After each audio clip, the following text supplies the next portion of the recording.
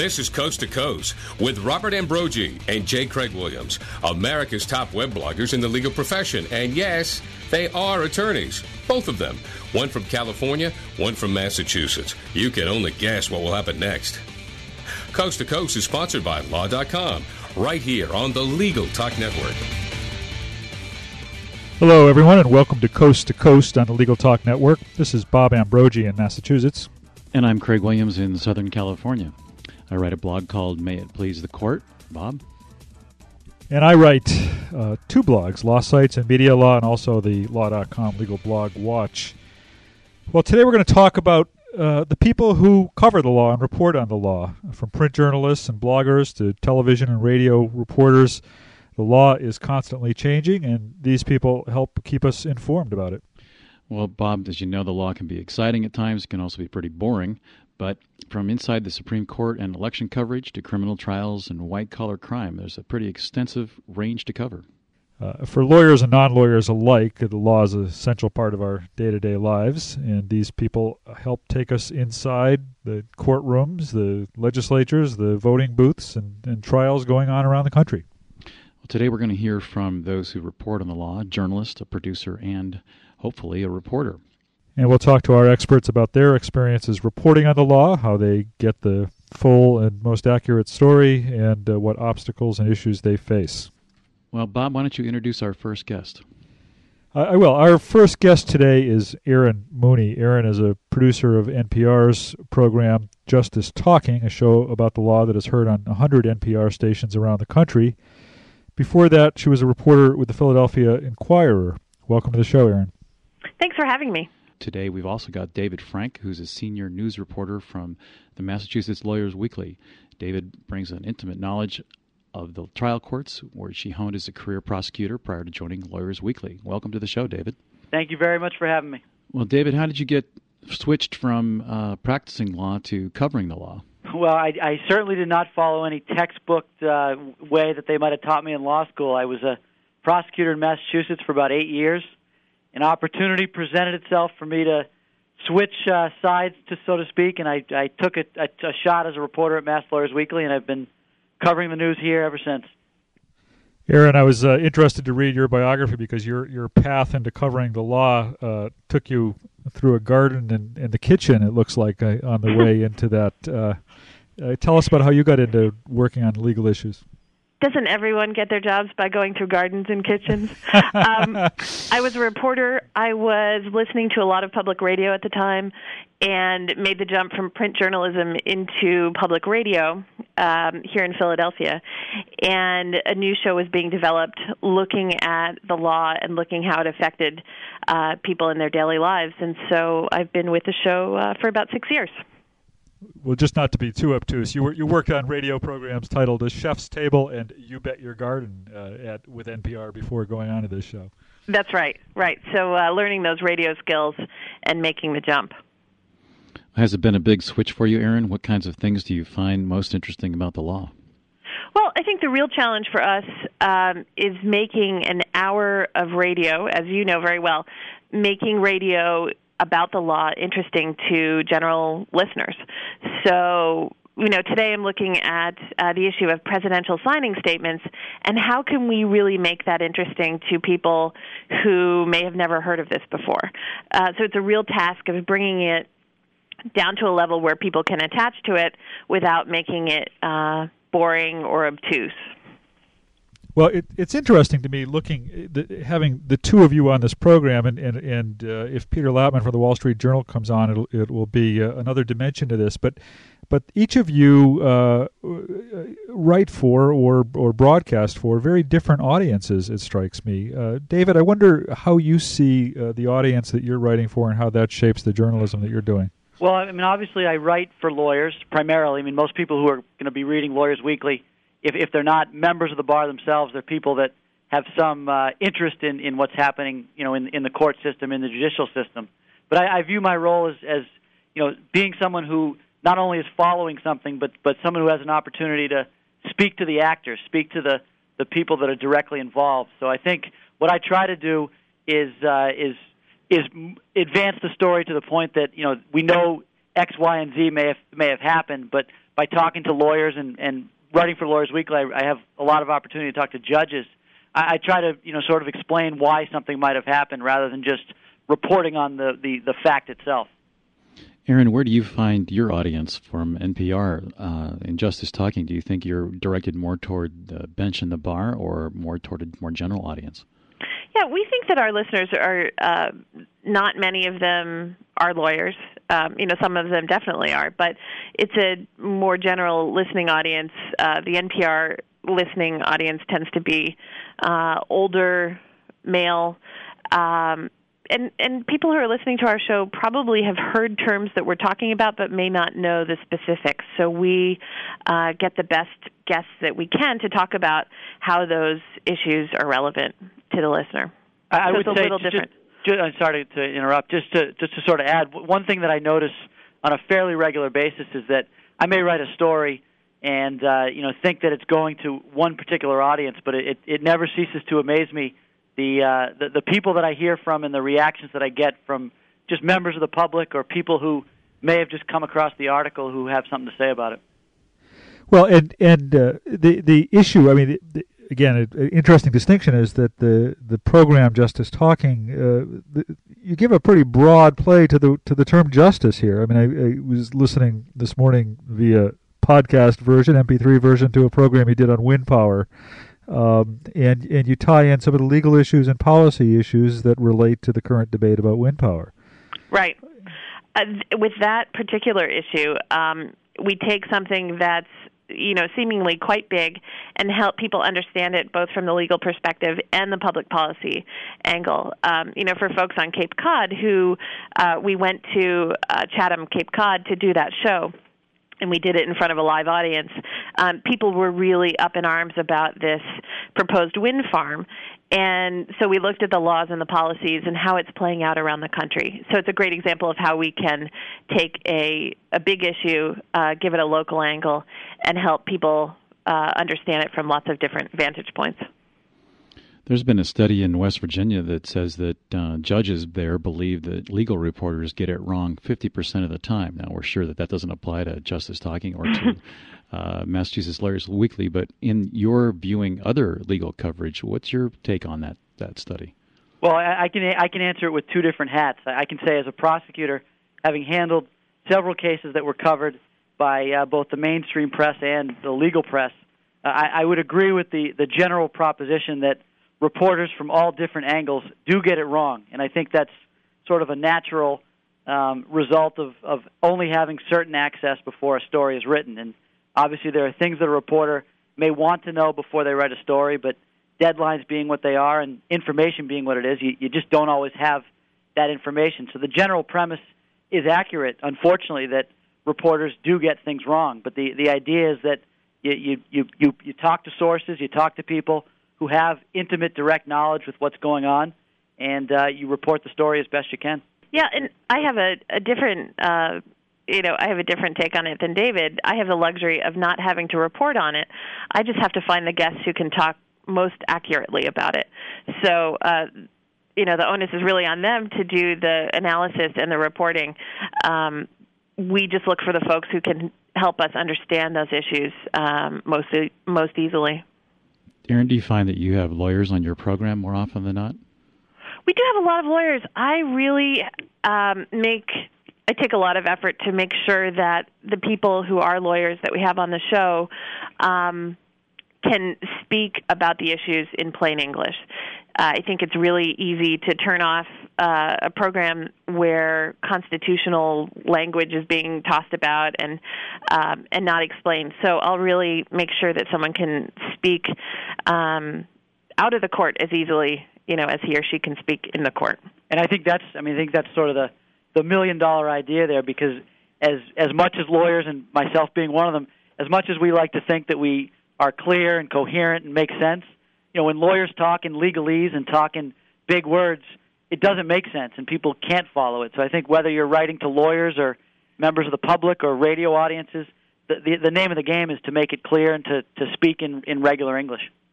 And sometimes I'll give it up, I'll give a little bit of that up to get a tried and true legal name.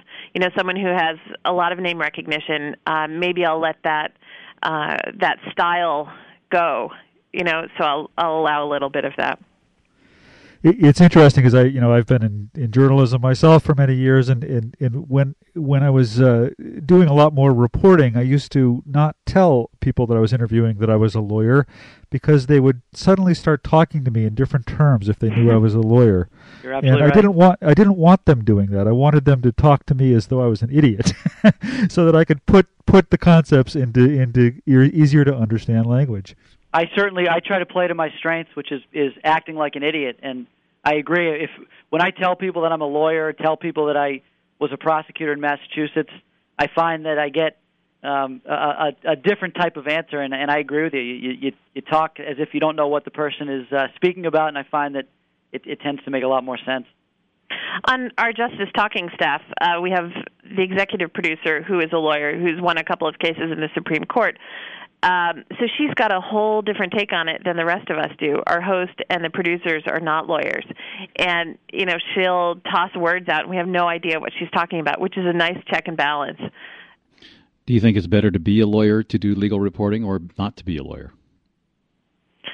Well, I think to have a beat as a legal reporter, I think you need to know the basics, and a law background will indeed be necessary. I think for the kind of programming that we're doing, where it's a little broader and not as specific, I think it's actually helpful. I brought to Lawyers Weekly my background, and I can tell you that being a lawyer gives me some confidence in covering cases. When I'm listening inside a courtroom to lawyers litigating an issue in front of a judge, I do find that I am able to sort of get to the issue. And I'm not saying that a non-lawyer reporter can't get there, but I certainly don't shy away from the fact that I understand what they're talking about. Well, and I think it probably gives you more credibility with your sources and the people you're interviewing, if you can at least, offer that as your background as well. Sure.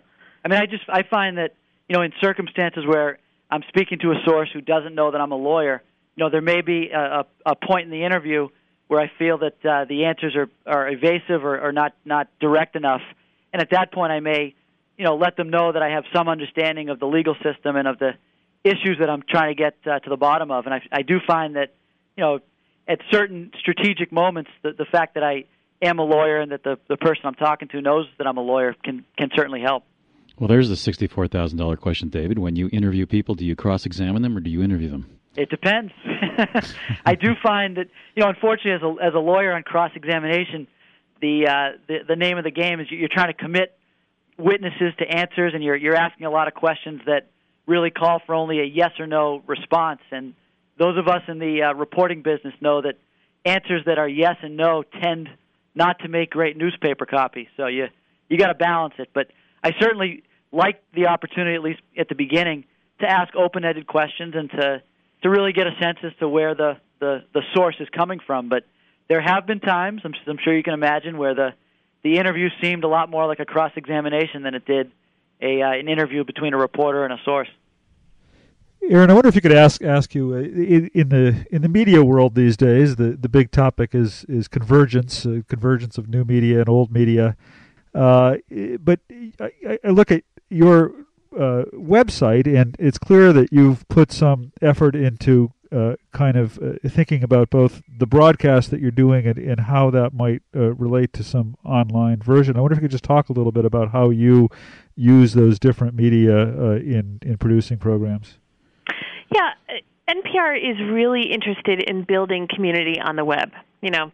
Lots of other journalistic ventures are as well. And we feel like people are they're listening to our show, they're coming to our website to learn more about the issues that we're talking about. So if we can provide a way to give them some more information, to communicate with each other, it's a great way to help bring these issues from big, huge topics down to practical experiences. So we're trying to work on that, and we've talked about doing blogs, and we've been very careful not to recreate something that's out there already, and also to realize where our strengths are.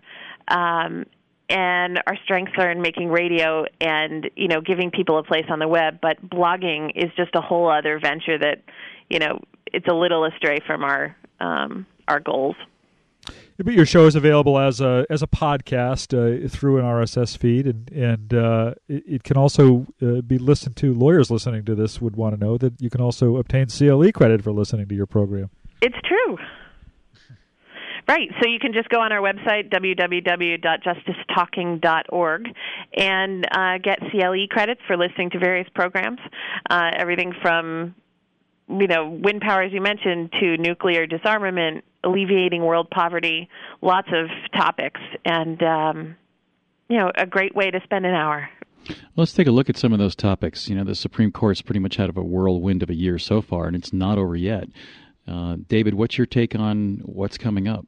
Well, it's following the Supreme Court is it's one of those endeavors that you never know exactly where the court's going. But I think that there's so many issues that are before the court that it's especially in this administration with the legislature making all the changes that it's made, it's going to be something worth watching. That's for sure.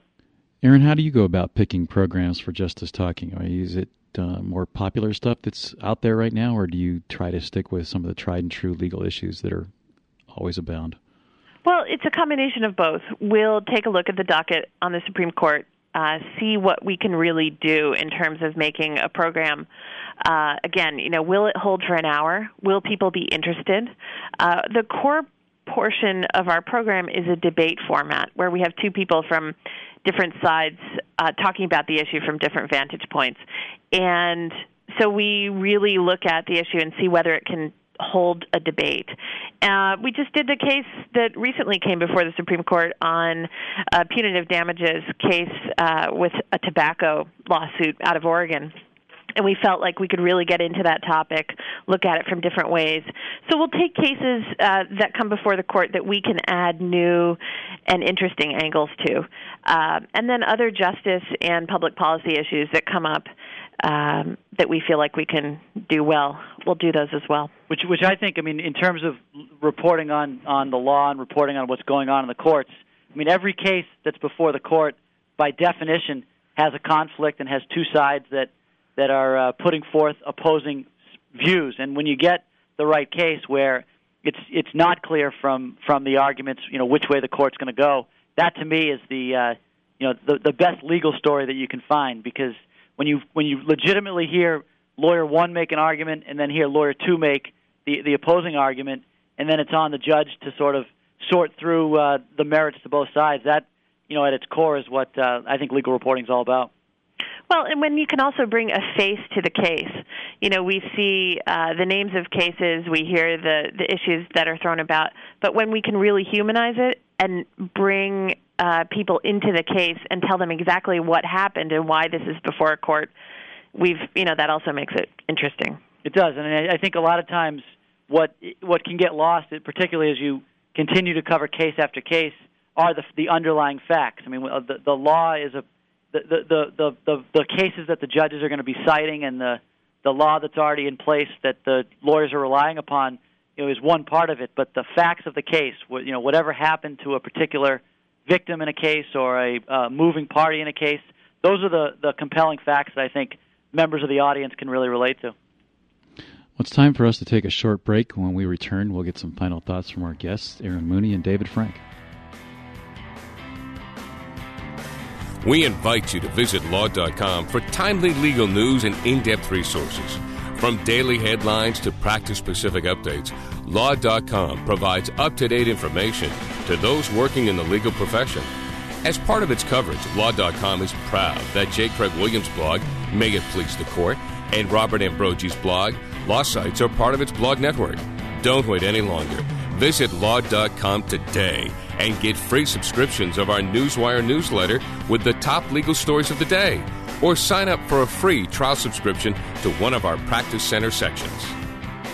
If you found us in the podcast library of iTunes, thanks for listening. Check out some of our other shows at LegalTalkNetwork.com and become a member. It's free.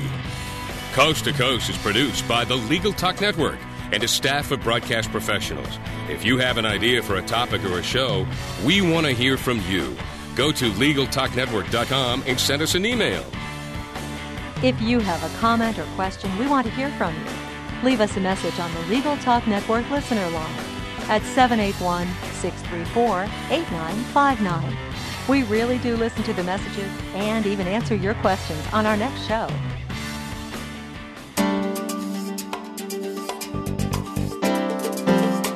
A video settlement documentary can be the most powerful and persuasive way to bring about a speedy settlement in your client's case. The Boston Media Group has a staff of television professionals with 20 years' experience writing and producing compelling stories just like the ones you've seen on 60 Minutes or Dateline. We put a human face on the lawsuit with compelling interviews, dramatizations, and visual presentations of the fact. Think of it as a video opening argument that will compel the attorneys on the other side to settle. Call us for a consult at 800-317-5221. That's 800-317-5221. Or check out our website at bostonmediagroup.com. Welcome back to Coast. I'm Craig Williams. And this is Bob Ambrogi. We'd like to welcome back Aaron Mooney, producer of NPR's Justice Talking, and David Frank, senior news reporter for Massachusetts Lawyers Weekly in Boston. I just wondered, I wrote on my blog a couple weeks ago about a new legal reporting program that's been launched at the Newhouse School at Syracuse University in New York. The idea behind the program is to help prepare journalists who are interested in covering law and becoming legal journalists. What advice would either of you have for journalism students or even young lawyers who want to get into the field of journalism? Well, I'll go first. That was my goal as a young person and as a college student. And when I first started reporting for a large metropolitan daily newspaper, I had never spent much time inside of courts. And so just knowing how the courts worked, how, who the various players were, what the roles were that they were to do, it took some learning. And so just to familiarize yourself with the workings of municipal government and the local court system could be incredibly useful if you plan to go into the field. My advice would be to go to law school, become a prosecutor for 8 years, and then become a reporter. That's probably the typical path to the reporting business, right? I would say, just to echo what you just heard, I think knowing however you're going to go about getting to know the court and getting to know the way the system operates, you have to do it. There's absolutely no way that a person can cover the courts if they don't know what actually happens in a courtroom. And when you actually do get into a courtroom and you are asked to cover a story, I think before you even begin to think about what you're going to write or what the story is, take advantage of every piece of fact that is available to you. Because courts are open and because it's an open proceeding, go grab the file, read it, take a look at what's in there. You can learn a lot about a case just by showing up to a clerk's office, taking a look at what has already been filed in a case, and sitting down and having at least an idea of what the whole case is about. Because if you don't know, you're really going to be doing a disservice to whoever it is that's going to be reading or listening to what you're reporting. I think that's a great tip, just getting those files and looking at them. I remember getting a call from a wire service saying, go cover this huge trial that is happening. You've got an hour to get there. I had no idea what was going on. I had read the papers but didn't have the background and, spent the first part of sitting in that courtroom just sweating a lot, worrying about what the backstory was. So just getting a little getting that information beforehand is really useful. And don't be afraid to ask questions is the other thing. If a person is wanting to get to know what the system's all about, go in the courtroom, see who the lawyers are that are in there, and get the name and phone number, make a phone call. And lawyers do like to chat, so if you make a phone call, plenty of them are going to talk. There's been a pretty wide coverage around the internet by legal blogs in various niche markets. Do you find that you use lawyers that write legal blogs, or you call the lawyers for background information? I certainly do. I was covering a case down on Cape Cod, a murder trial that's received a lot of attention, particularly on the Cape. And just by being down there, there was a reporter from a local newspaper who was blogging the entire trial, and I found his blogs and some of the comments that he and his colleagues we're making about the case to be very helpful on background and in terms of just getting a flavor of what's going on. So if the information's out there, the idea is that read it and take advantage of it. And from a radio viewpoint, we often use bloggers to give us a distilled version of an important case or an important subject that they've been blogging about. They've really become the experts in a way, so they're great sources for us. I wonder, I know a lot of lawyers who write blogs certainly do so in order to try and up their exposure level. Do you find that you're turning to them not just for information, but to become guests on your program or as sources for your program? I don't get a lot of solicitation from bloggers. I usually seek them out.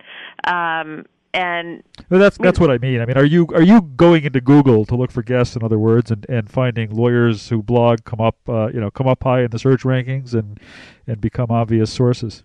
Yeah, I mean, if we're looking, usually I have a Rolodex of a handful of folks that I go to, and I've just had good experiences with them in the past, and so I use them.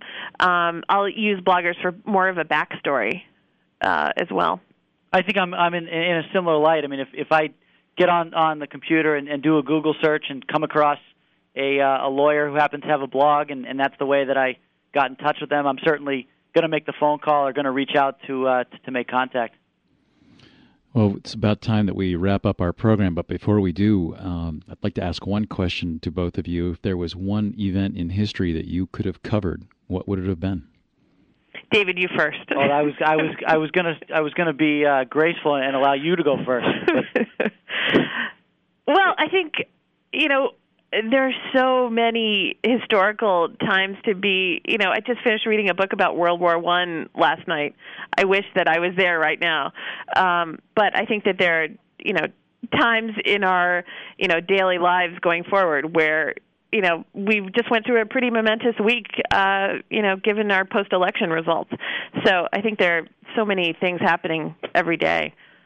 Well, I'm not forgetting out of that easily. Yeah, that's a tough question, but I'll go with Sacco and Vanzetti, the trial where nobody did anything as two innocent men were convicted, and I had an opportunity to be down in the southern part of Massachusetts where the case was tried not so long ago, and I would have liked an opportunity to cover that case. Maybe I would have covered it accurately. Well, Aaron, you mentioned your website, but maybe you could tell us again where people can find out more about you and your program. Sure. We are both on the npr.org website and also on www.justicetalking.org. You can hear all of our previous programs and weigh in on them and look at our future broadcasts. And David Frank, where can our listeners find more about you? Sure, you can check out everything and anything you ever want to know about Massachusetts Lawyers Weekly at www.masslawyersweekly.com. And it's a great website, a lot of resources for lawyers, for non-lawyers, for people who are just interested in seeing what is going on in the legal community. And maybe even NPR Radio. Of course. Well, thank you very much for being our guest today. We certainly appreciate your comments. And Bob, as always, it's been a pleasure to chat with you. Good to talk to you, Craig. See you next week. Thanks for listening to Coast with Robert Ambrogi and J. Craig Williams. Coast to Coast has been sponsored by Law.com. We hope you'll listen again and check out our other shows on the Legal Talk Network.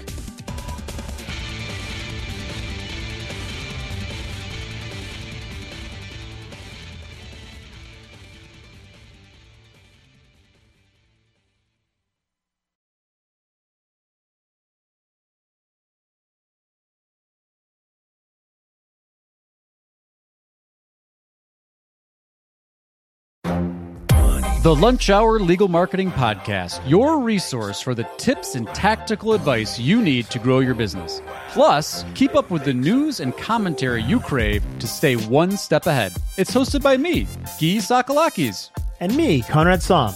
Every other week, we break down the issues holding back your marketing strategy and talk about the changes you need to be prepared for.